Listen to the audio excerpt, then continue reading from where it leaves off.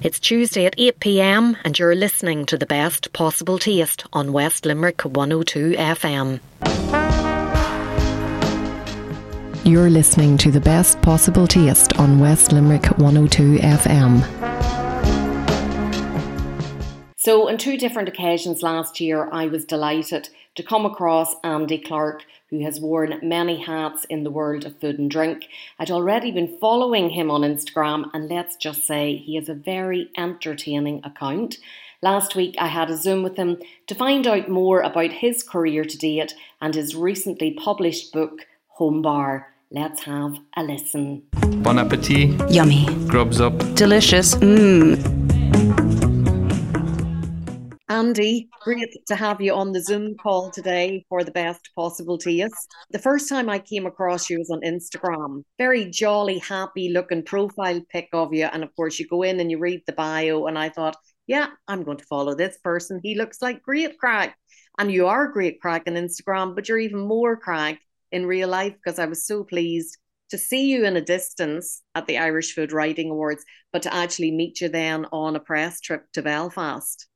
Yeah, no, you are very, very kind. Thank you so much. I think anything I do, I try to sort of exude positivity. It should all be about, waking up and smiling, having a good time, making sure others have a good time. And I like to, if I can connect people in any way through food and drink, then I will. And you say lovely things about me. I think you should write my CV for me. I think you're very kind. But I think during lockdown, in 2020, I was like, being a freelancer, I'm a food and drink TV producer and director by trade. And then through that, I got into hosting and food and drink writing, which is lovely. But during lockdown, my work was non-existent and the weather was quite good. And I remember thinking, I need to promote people to be happy, eat seasonally. I loved it. The only thing I had to worry about was what I was going to buy for food at the farm shop or the supermarket or wherever.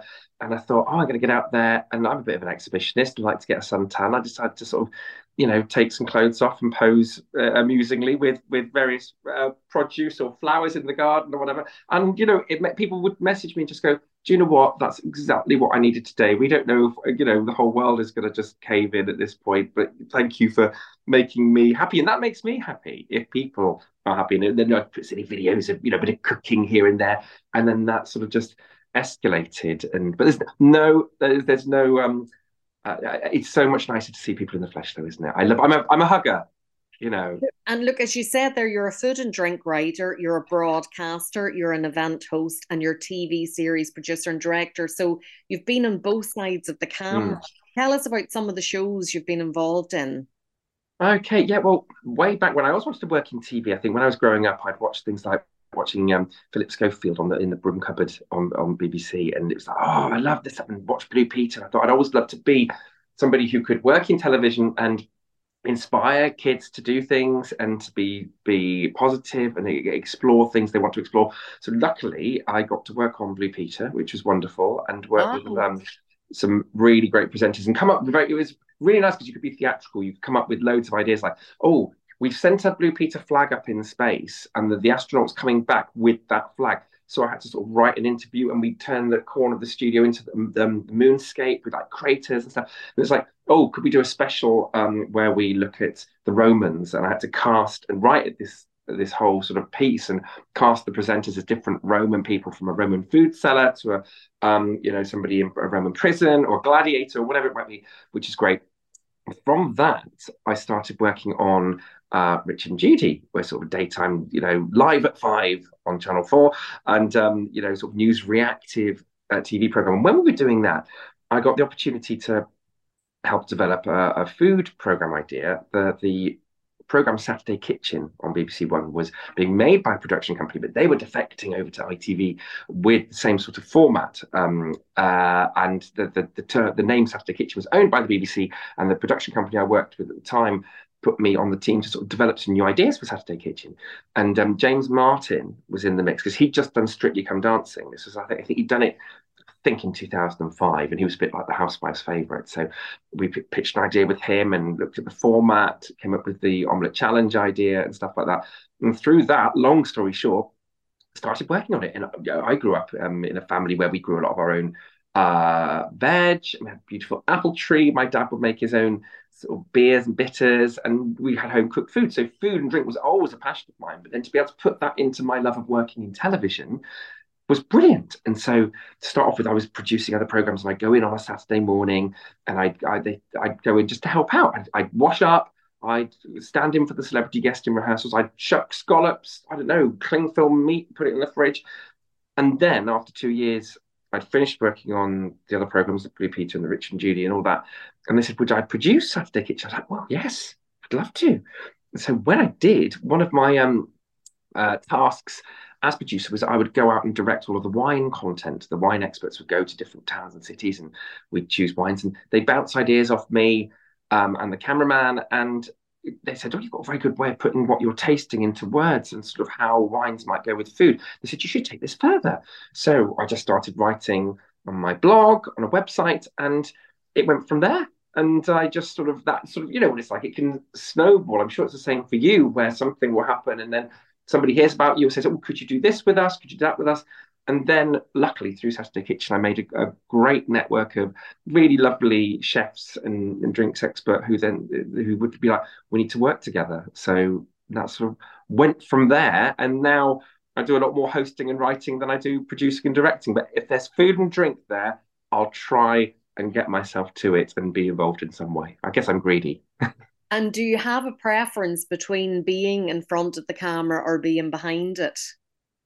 Um, I don't know if I do. I think grass is always greener. I think when I'm in front of the camera, I love it because I can communicate. I can sort of, make sure I say, right, this is what's happening. This is a great thing. And if any one person can just go, oh my God, whatever you just gave me there, whatever you said, Andy, that's made my day better. Brilliant.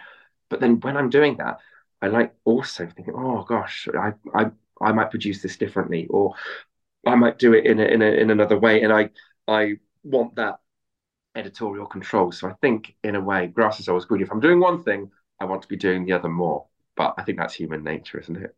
Absolutely. And look, I love talking to people and interviewing people like yourself, and doing events then and hosting a stage with different guests is something that I really enjoy, and it's something you do a lot of. You're going to host the Drinks Theatre, is it, a Pub in the Park over in the UK? Pub in the Park is a big festival. There's 10 dates this year. It was started by Tom Kerridge, wonderful Michelin star chef. He well, we were just having a catch up on the phone. We're good friends. He said, oh, we should be working together more. Why don't you come aboard with Pub in the Park? So I thought, oh, we could do something, do a bit of social media. I don't know what they want. I thought you've got established presenters and chefs. Anyway, it turns out they were looking for somebody to host the main stage. So there's a big stage. If you imagine each session, so it goes Friday to Sunday. There's 4 sessions over a weekend, and about 5,000 people come to each session, and we have big music acts there. So they wanted somebody to host the music acts on the main stage. So we're talking about bringing on the likes of McFly, Rag and Bone Man. I don't know. There's Gabrielle, Bananarama are doing it this year. It's great. So I mean, which I'm very excited about. But really big. Craig David does it. Loads of different music acts, and a few really really fun sort of quite camp tribute acts as well. Also do it's really nice, a bit of sort of ABBA and Dolly Parton and stuff like that. So they wanted somebody to do that, but they said we want somebody who likes music but is a sort of foodie hybrid who could also do some other stuff. I was like, right, I'm your man, I can do that. And so I came on board. I host the main stage and bring on all the pop acts and sort of G the audience up. And what I see myself is a bit of I'll say I'm a foodie matchmaker. I can be on that main stage and go, get over to that tent for that food. There's a brilliant drinks bar over there. Or, oh, I've just tried this little steak sandwich from there. Go and try it. So I can let people know what to do. But there's also a kitchen stage and there's a fire pit stage as well. So on the kitchen stage, there will be food demonstrations. And then I do cocktail demonstrations from my book and just teach people how to do nice little cocktails. And I'll do some hosting on the fire pit stage. So it's a bit of everything. I sort of bounce around the park with, and do a lot of stuff. But it's really good fun. And Tom's at some of the events. You've got a load of other really, really big names who do it. People like Simon Rimmer from Sunday Brunch on Channel 4 and Matt Tebbett. From Saturday Kitchen, loads of people. And I think this year, we've also got Anna Hoare, who's a the Irish chef who is like it's professional Master Chef Professionals, I think it is, and she's just brilliant. And I've not worked with her before, so I'm really, really excited about that. Andy Oliver's going to be doing it as well. She did it last year, and she was so much fun. Obviously from Great British Menu. So yeah, loads of people, and it's good fun. So if you're over this way at any point, then come along. Sounds super. And the fire pit stage sounds really interesting as well. Mm. Obviously, barbecuing and all of that has really taken off all over the world. And we have the big grill on in Dublin every summer. And that's something that people will have an opportunity to see you at this year. That's right. I'm very, very excited because the Big Grill is obviously a huge event, and I've never been to it. I come to sort of Dublin and the surrounding area a lot, probably about 4 or 5 times a year, because my husband is from Malahide, and yeah, this year I'm going to be doing some cocktail demos. So, and actually, I write for a barbecue magazine as well, actually. So I do a lot of barbecue friendly cocktails. They're in my repertoire, so I can't wait to share some of those with everybody who's going to be there. It's going to be sort of, I think it's mid-August. So in theory, the weather should be lovely, but we never know. The Child of Prague will be out in many locations to ensure that it is. Absolutely, absolutely. As my granny-in-law says, she lives in Blanchardstown, and she says the sun always shines on the righteous, and she's always aware it shines brighter in Blanchardstown than it does in Malahide. Yeah, it's great to hear that you have those Irish connections because your husband is from Ireland.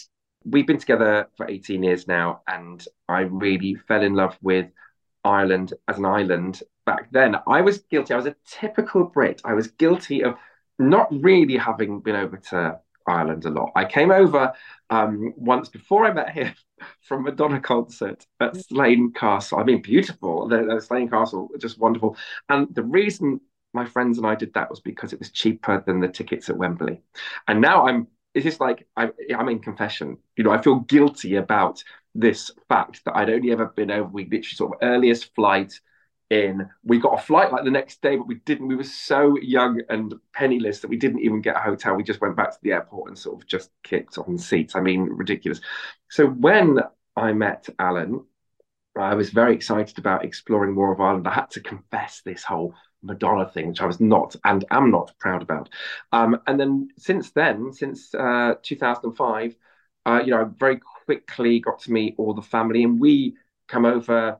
I'd say must be sort of about 5, 6 times a year, and we have a lot of friends and family in Ireland. We've got family in Derry, Londonderry. We've got family sort of dotted all over the place. We do come into Dublin, then get a car and just go and see everybody. And also because of my work with Saturday Kitchen and beyond, I have a lot of chef friends.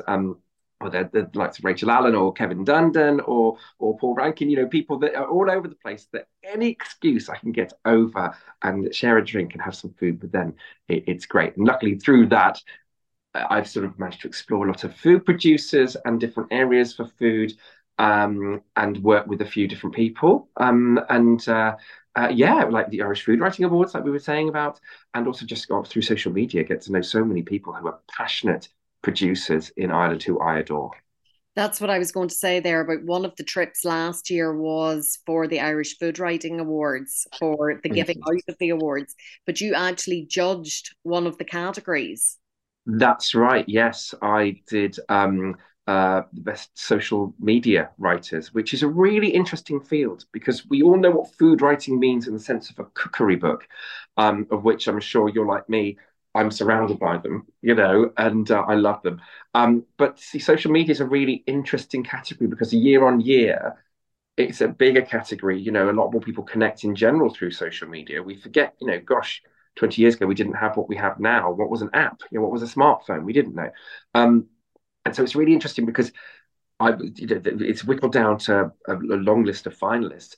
And there's so many sort of things you need to think about, because obviously you can see somebody's social media, they can write like it's a cookery book with a recipe and a sort of an intro about why that recipe is important to them. But there's so much more to social media food writing than that, because it's multi-layered.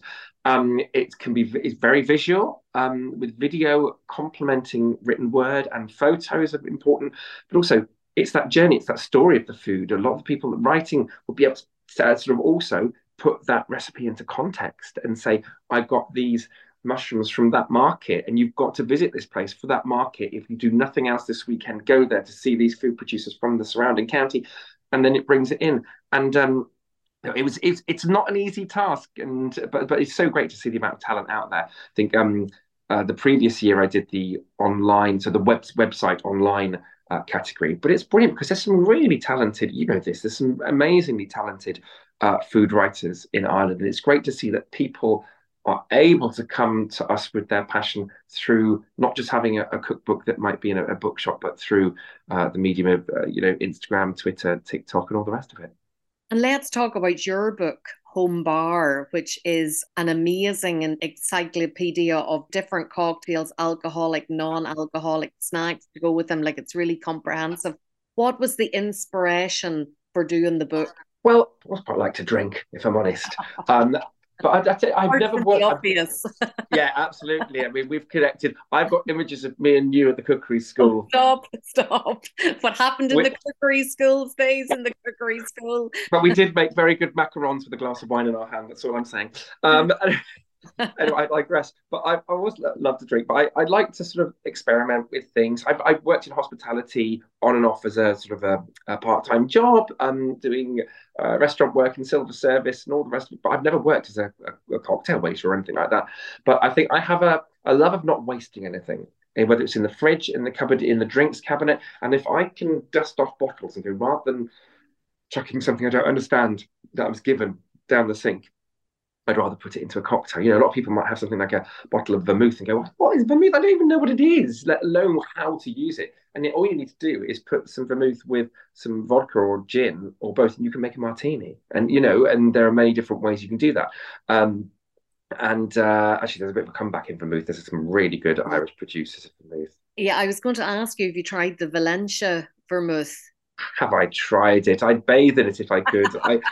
They are wonderful ladies producing that, and it's just delicious. Sometimes instead of a G&T, I'll go for a V&T. You know how you just want to change it up a little bit, and nice shot of the Valencia Island with tonic is just delicious. I absolutely love it, and the whole hand foraged botanicals in there, and the bottle's beautiful, and yeah, it's really nice. It's a real revolution in Ireland and in the UK of great vermouth producers, and it's a great cocktail ingredient to have. So yes, back on the book, I just wanted to put a few ideas together, and through some of the writing for magazines, I was doing a few recipes, and then I was hosting some drinks demonstrations at Abergavenny Food Festival in Wales, and my friend Jose Pizarro, who's a lovely Spanish chef, said, this is my publisher, he had a new book out, and she came to see the demo, and she said, oh, I guess you write and you do food and drink writing. I was like, yeah. She goes, have you ever written a book, or has anybody talked to you about writing a book? I was like, no.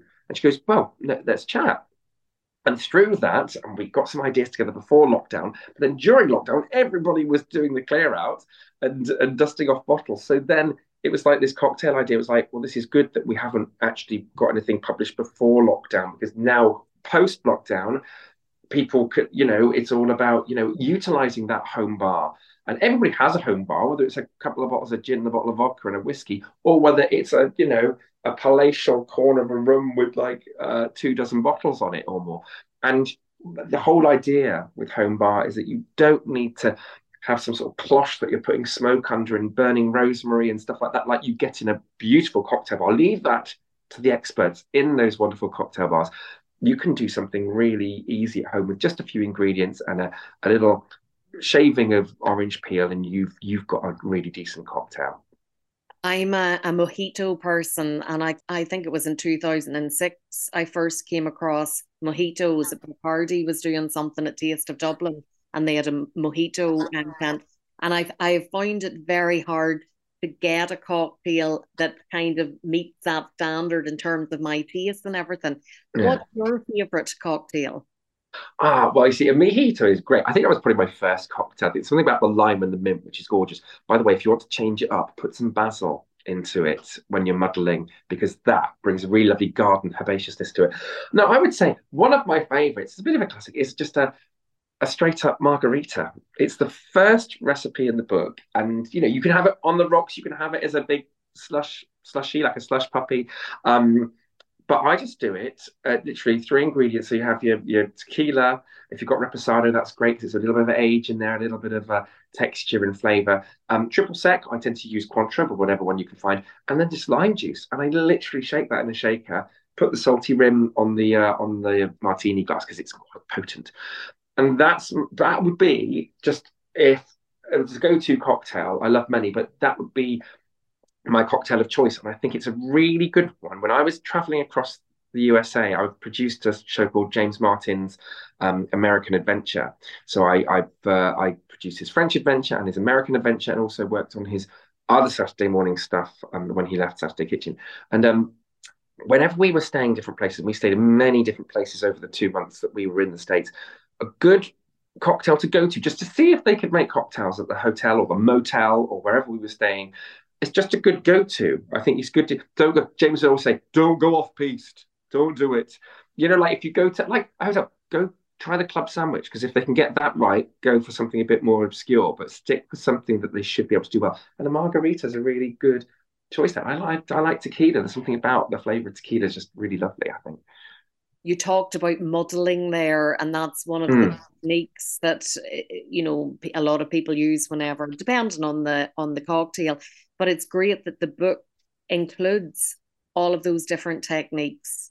Yeah, I think people worry that they can't make cocktails, and I see where they're coming from because you see all the paraphernalia when you go into cocktail bar, and you see the theatricality of it, which we love. But you don't have to do that. Muddling is essentially just pressing to get juice out of something or to get aromats out of herbs. So if you've got a pestle and mortar, or if you haven't got a pestle and mortar, you've got a bowl, a dessert bowl or a cereal bowl. You've got a rolling pin or a wooden spoon. Just bash the lime and the mint, for example, if it were a mojito, bash the lime and the mint, release the aromats, and you can smell the lime, you can smell the mint.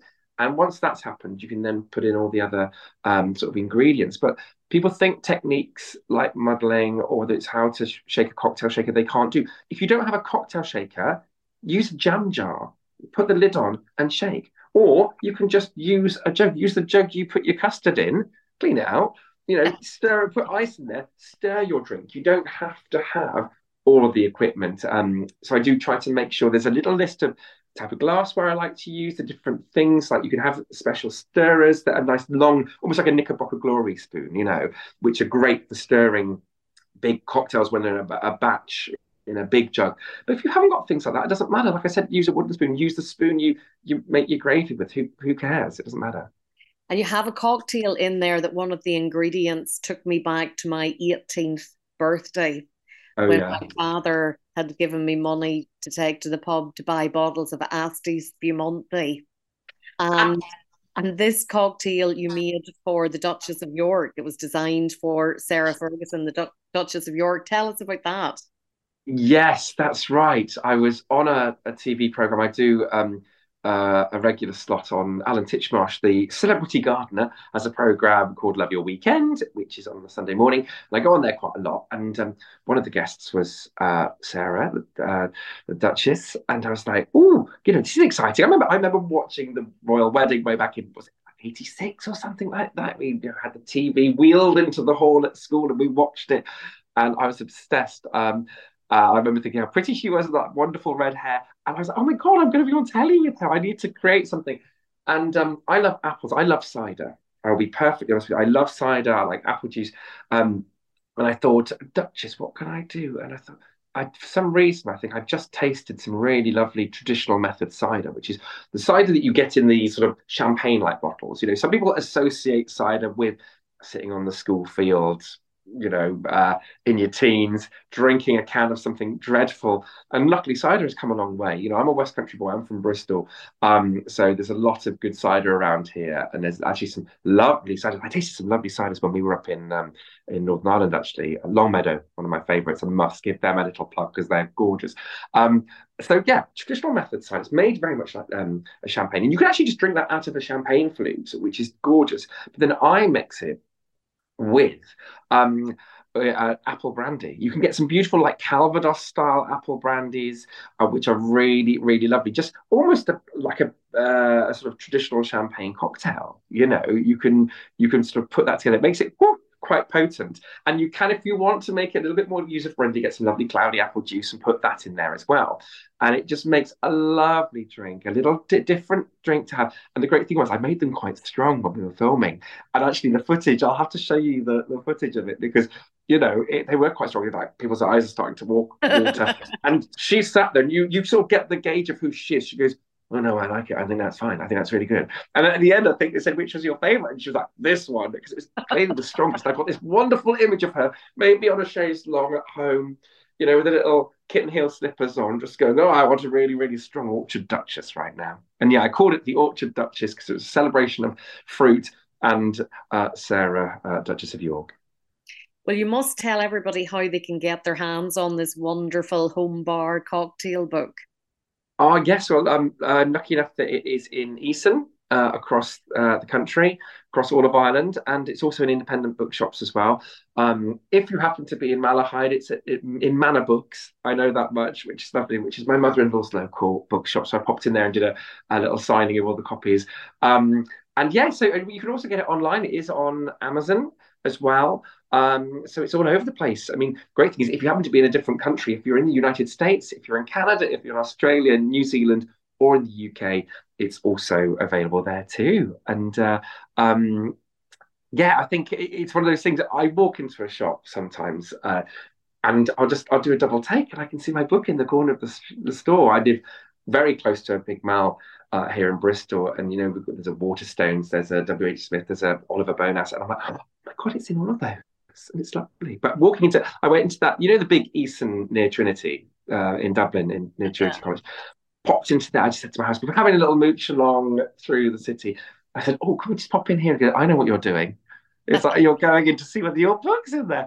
I was like, yes. And I went in there, and right next to the sign that said food and drink, in the middle of the shelf was home bar. And I was like, oh my God, how has this happened? You know, because I don't know about you, but I get major imposter syndrome. You know, I'm not a trained doctor. I'm not saving lives, but I do work in an industry which I love, which I get to meet lovely people like you, meet lovely food producers.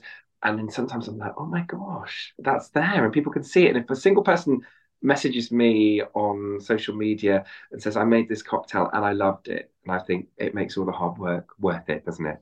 Absolutely. And you should be very proud because it is a huge achievement. There's a lot of people out there would love to have their own cookbook or cocktail book. So well done. It is a fabulous book. So I do recommend that people go and look for it, and also to follow you on Instagram because you are great fun on there as well. And I've loved talking to you today because you have cast me back in time with your Madonna, Blue Peter, Richard and Judy and Monty. What more could I ask for? I'm in the last century with all of those great names and great events. I love it. Well, Asti Spumante, if you have any, which I literally, like I said, I have dusty bottles of it, get out your Asti, get some lemon juice and get out some vodka, and you can make a beautiful cocktail. Because a lot of cocktails with fizz, you have to put sugar syrup if you're going to put citrus in, because it's like, you know, it'll be too bitter otherwise. But if I had this problem once where I was like, I want to make this cocktail, but I haven't got any dry sparkling wine. I literally had run out. And I had some Asti, and I was like, if I use Asti, because it's a sweet sparkling wine, I don't have to make the sugar syrup. So it's in the book. So perfect for spring and summer, little celebrations. Get yourself a jug, bottle of Asti, some lemon juice, probably about the juice of 3 lemons, and a good slug of vodka or gin if you prefer, and you can make what I call my lemon drop fizz. So I suggest you do that, Sharon. You must do it. And let me know how it goes. I will definitely do that, Andy. Thank you so much for talking to me today. It's been great to catch up. And you. Lots of love. Big hugs from across the water. Speak to you soon. You're listening to The Best Possible Taste on West Limerick 102 FM.